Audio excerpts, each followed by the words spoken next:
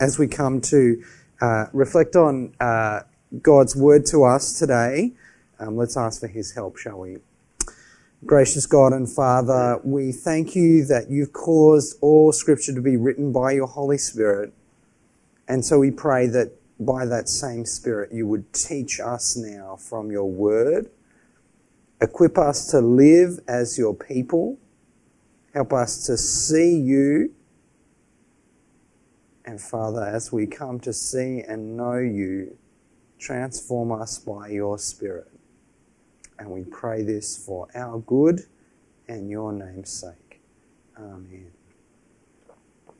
Looks really lovely to be here again. If I didn't get a chance to meet you last week, my name's Victor. I'm the rector, which means ruler, at St. George's Battery Point. Yeah, I feel like it's a title that just basically means dog's body, because that's what you do when you're in charge of a church. You just do whatever needs to be done. But it's lovely to come and visit you guys and to be sharing from the scriptures together. And so thank you so much for having me.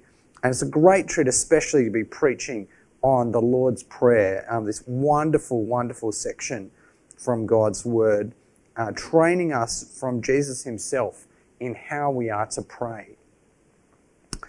So what do you hope for? My kids are hoping for the school holidays, especially because their cousins are coming down from Sydney to visit. I really hope they're not going to be disappointed with COVID. A friend of mine is hanging out for a particular upturn in lithium stock because he has a lot of shares in that. Maybe you're looking for recovery from an illness, or maybe a broken relationship that you'd love to see restored. Maybe on a bigger picture, you're hoping for lasting action on global climate change, maybe peace in the Middle East, an end to human trafficking. In many ways, last year, coronavirus kind of put our hopes under a microscope, both our personal hopes and our hopes for the world around us.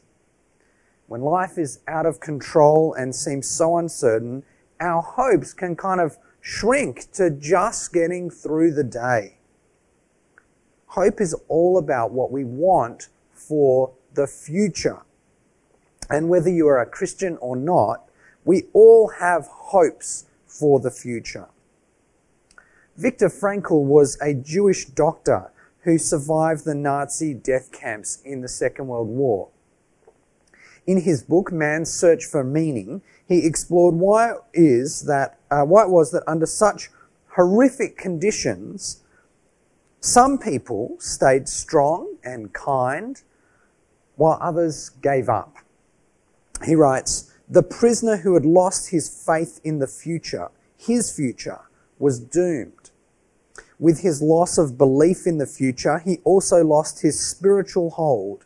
He let himself decline and became subject to mental and physical decay." You see, we need hope to survive. Without hope, we wither and die. In this series, Teach Us to Pray, we're looking at that prayer that Jesus taught his disciples. In the prayer, Jesus teaches us first who it is that we pray to, and then what we are to pray for. We pray to our Father in heaven, who loves us and delights to give us good gifts because we are his children. And so that being the case, Jesus tells us to ask for 6 things. The first 3 requests focus on God, his name, his kingdom, his will. We start with God and his agenda, and only then move to ourselves. In prayer, we ask for God to act for the future And so this week we're looking at those two requests: your kingdom come and your will be done on earth as it is in heaven. So part 1, really straightforward sermon outline today. Part 1, your kingdom come. Part 2, your will be done. Very straightforward. So in teaching us to pray, your kingdom come, Jesus is teaching us what to hope for. It's a hope that is big enough to address the great problems of our world, like poverty and climate change, and yet personal enough to meet our longings for love and peace. So what does it mean to pray, your kingdom come? And how might God answer this prayer?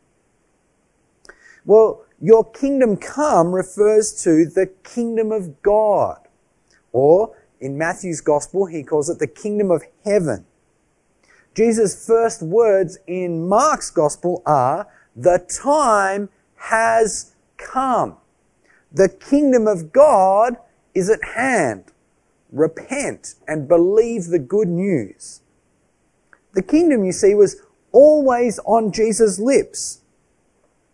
And our reading from the Old Testament, the book of Isaiah, chapter 11, he paints a vision of this kingdom. Have a look with me. It says he will judge with righteousness, he will judge the needy. With justice, he will give his decisions for the poor of the earth. Verse 4. It's a vision of justice. It's a vision of peace and harmony between all creatures, man and beast, predator and prey. Nature is no longer red in tooth and claw. Have a look at verse 6. The wolf will live with the lamb. The leopard will lie down with the goat.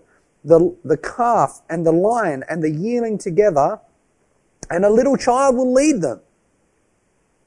And then verse 9, they'll neither harm nor destroy on all my holy mountain, for the earth will be filled with the knowledge of the Lord as the waters cover the sea. This vision of the kingdom of God is of a world of justice, where everything that is wrong with the world has been put right. A world of deep peace, where everything that was broken has been made whole. Lots of you guys are young here. When you're young, you want to change the world. Some of you are a bit older. Maybe you have a few more regrets. You've seen more disappointment. But you still want what has been broken to be mended. It's what we long for, isn't it? It's what we pray for when we pray, your kingdom come. The question is, how will God answer this prayer? Your kingdom come. How will he bring in his kingdom of justice and peace? Again, Isaiah gives us the answer through his chosen king. Have a look at verse 1. A shoot will come up from the stump of Jesse, and from his roots a branch will bear fruit. This is a poetic way of speaking about a descendant of Israel's greatest king, David, the son of Jesse.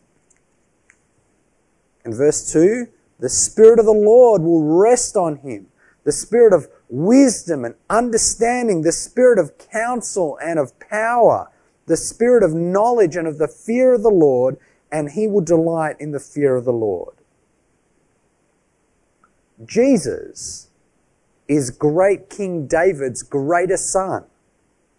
He is the one who will judge the needy with righteousness and with justice give decisions for the poor of the earth. It's through him that God's kingdom comes, because he is God's king. Well, how does Jesus bring in God's kingdom? Through his cross, his reign, and his return. On the cross, you see, Jesus defeated the great enemies of sin and death and rescued us from their power.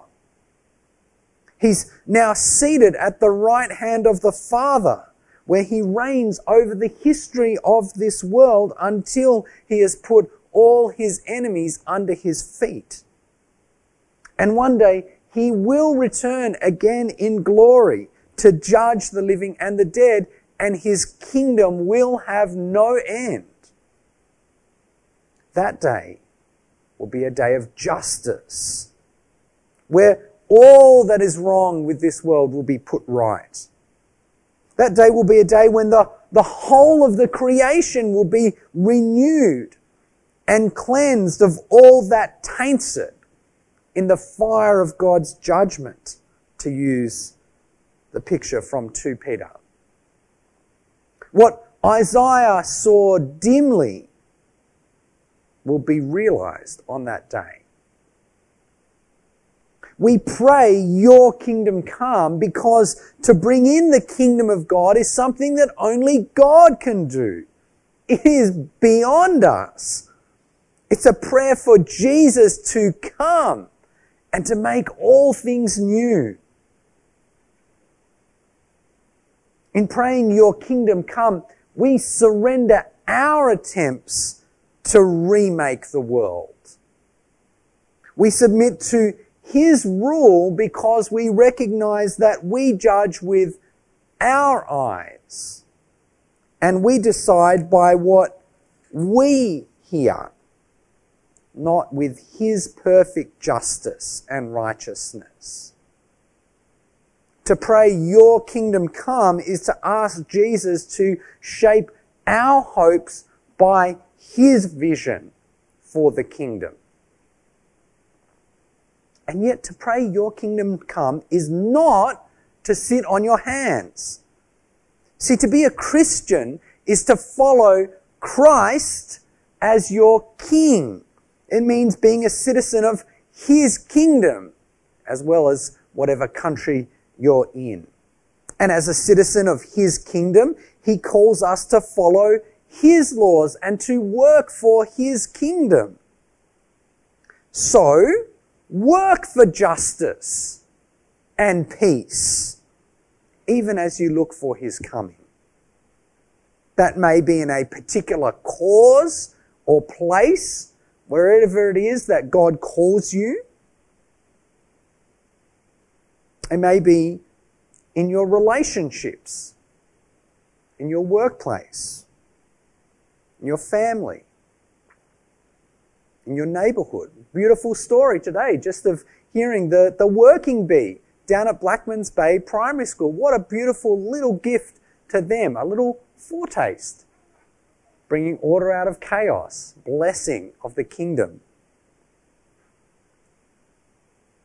But we don't only work for the kingdom, we want other people to meet the king, because the kingdom grows as its citizens increase. And so, invite people to meet the king and find the life and hope and purpose that he offers. Maybe praying this prayer today might be a moment for you to meet the king. You see, our great temptation is that we can hope for too little, and small hopes turn into worries and anxieties about the future. Praying, your kingdom come, lifts our eyes to hope for what God has promised. Not only for us, but for the whole creation as well. And so Jesus says, don't worry, saying, what shall we eat? Or what shall we drink? Or what shall we wear? For the pagans run after these things, and your heavenly Father knows that you need them. But seek first his kingdom and his righteousness. All these things will be given to you as well. Okay, part 2, your will be done. What happens though when that vision, Jesus' vision rather, for the kingdom confronts us in ways that we don't really like? You know, perhaps his vision for the kingdom kind of cuts across my personal freedom. Does my vision of what it means to be human line up with his vision of the kingdom? The question is, how can you and I change to be the kind of person who works for the kingdom and not against it? Professor Neil Ferguson is one of the world's leading disease modelers. In March last year, at the start of the pandemic, on his advice, the UK government implemented strict social distancing measures. Then, in May last year, Ferguson had to step down from the UK's Scientific Advisory Group for Emergencies. Why? Well, it came out that he had been breaking those very same social distancing guidelines that the government had implemented in order that he could conduct an affair. See, we take freedom as freedom to do whatever we want to do. And we want to do what feels good. We want to avoid pain and suffering. We want to be in control. We want to be praised. But sometimes what we want is not actually good. We have an innate selfishness that bends us away from wanting the good. And all too often it seems that we use our freedom in ways that damage ourselves and those around us. Maybe being free isn't all that it's cracked up to be because we do such a bad job of it. That question, what is a full human life, a good life, dare I say, a moral life look like? It's a question we all ask, whether you're a Christian or not. We all want to be seen as good people, and we want to know how to be good. Your will be done on earth as it is in heaven. Well, I want to suggest that this prayer shows us how to be truly human. The prayer has a global sense that the Father's will is done on earth. Heaven, of course, is the place where God's will is done perfectly. The earth? Well, not so much, really. But we also get a sense that this starts with the personal. That the Father's will be done in my life and your life. So what does it look like to do the will of the Father? Well, the place where we discover this is through reading the Bible. The Apostle Paul writes to Timothy, all Scripture is God-breathed, is useful for teaching, rebuking, correcting, and training in righteousness, so that the man or woman of God may be thoroughly equipped for every good work. Jesus sums up our calling as human beings as to love God and to love our neighbours as ourselves. That's a condensed summary of the 10 Commandments. I do find it interesting that people seem to remember the command to love, but we're not as good at remembering things like not coveting or not committing adultery or let alone having no other gods. Well, talk of commands can make us think that Christianity is all about being a good person and keeping all the rules. And sometimes we kind of want those rules. Other times, though, we don't want anything to do with them. We reject them. I remember as a teenager, other kids saying that being a Christian was all about being a killjoy. It was about saying no to all the fun things in life. I have to say that, quite frankly, sometimes we are just a bit too serious as Christians, which is a shame, really, because we of all people have reason to be joyful. Talking with other parents, I know, many of them often send their kids to church schools because they want them to learn Christian values. That vague notion, though, always seems to be put to one side when the Bible disagrees with my own moral compass. I think that all of us fear that if we take God too seriously, we might miss out on some of the fun in life. We fear that God might be holding out on us, and His commands are there to spoil our fun. That because He sometimes says no, that He might not love us. It's the same lie, actually, the snake used on our first parents in the garden. But God isn't a cosmic killjoy kind of wagging His disapproving finger at us. He's our Heavenly Father who wants what's best for us. He's our jealous lover who doesn't want us ruining our lives by chasing after other men, but longs for us to respond to His lavish affection toward us. The place where we most clearly see God's love for us is, of course, in the cross.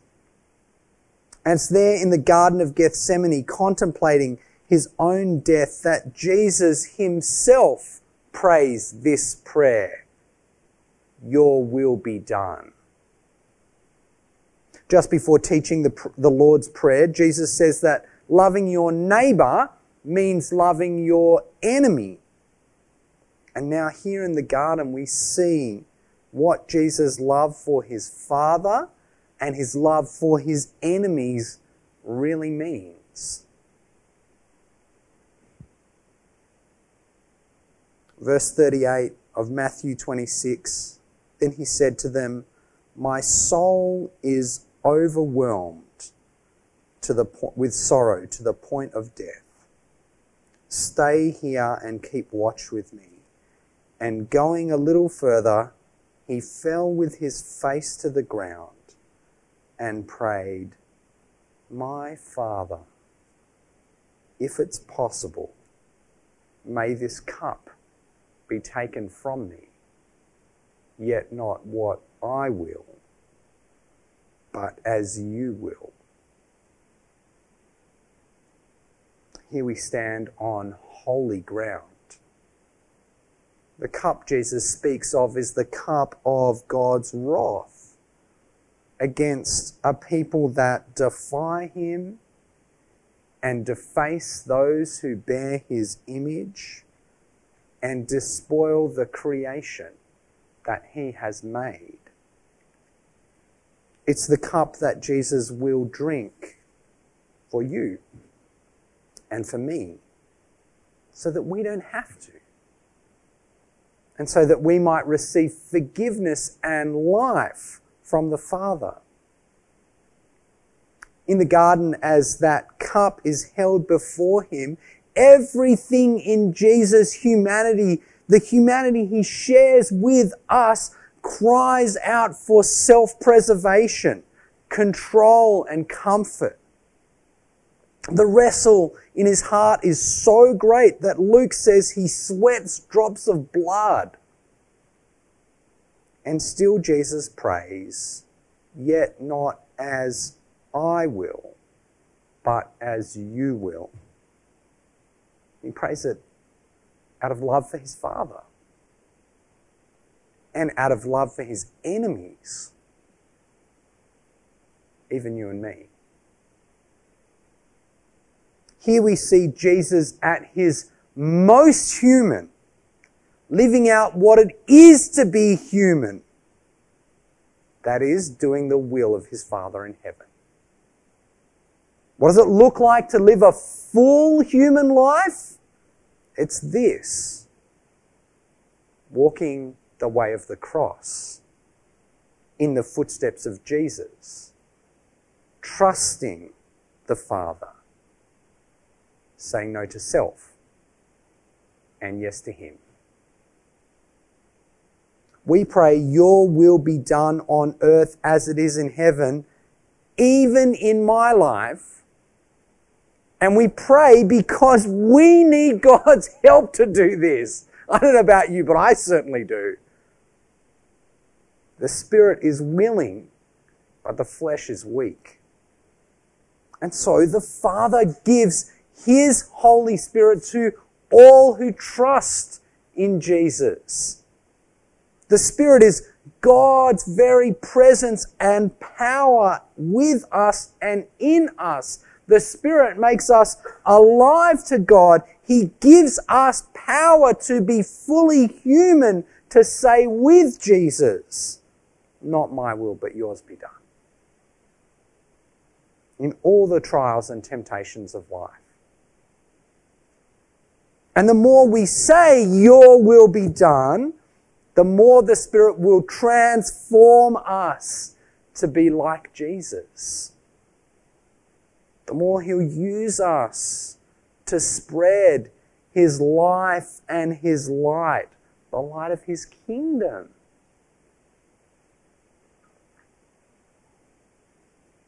This is a radical prayer. This is a terrifying prayer. This is a prayer that's going to change your life. Will you pray it today? Maybe there's one area of your life that you've been keeping from God, saying, not your will, but mine be done. Well, it's time to give it to Him. You can trust Him. He's not holding out on you.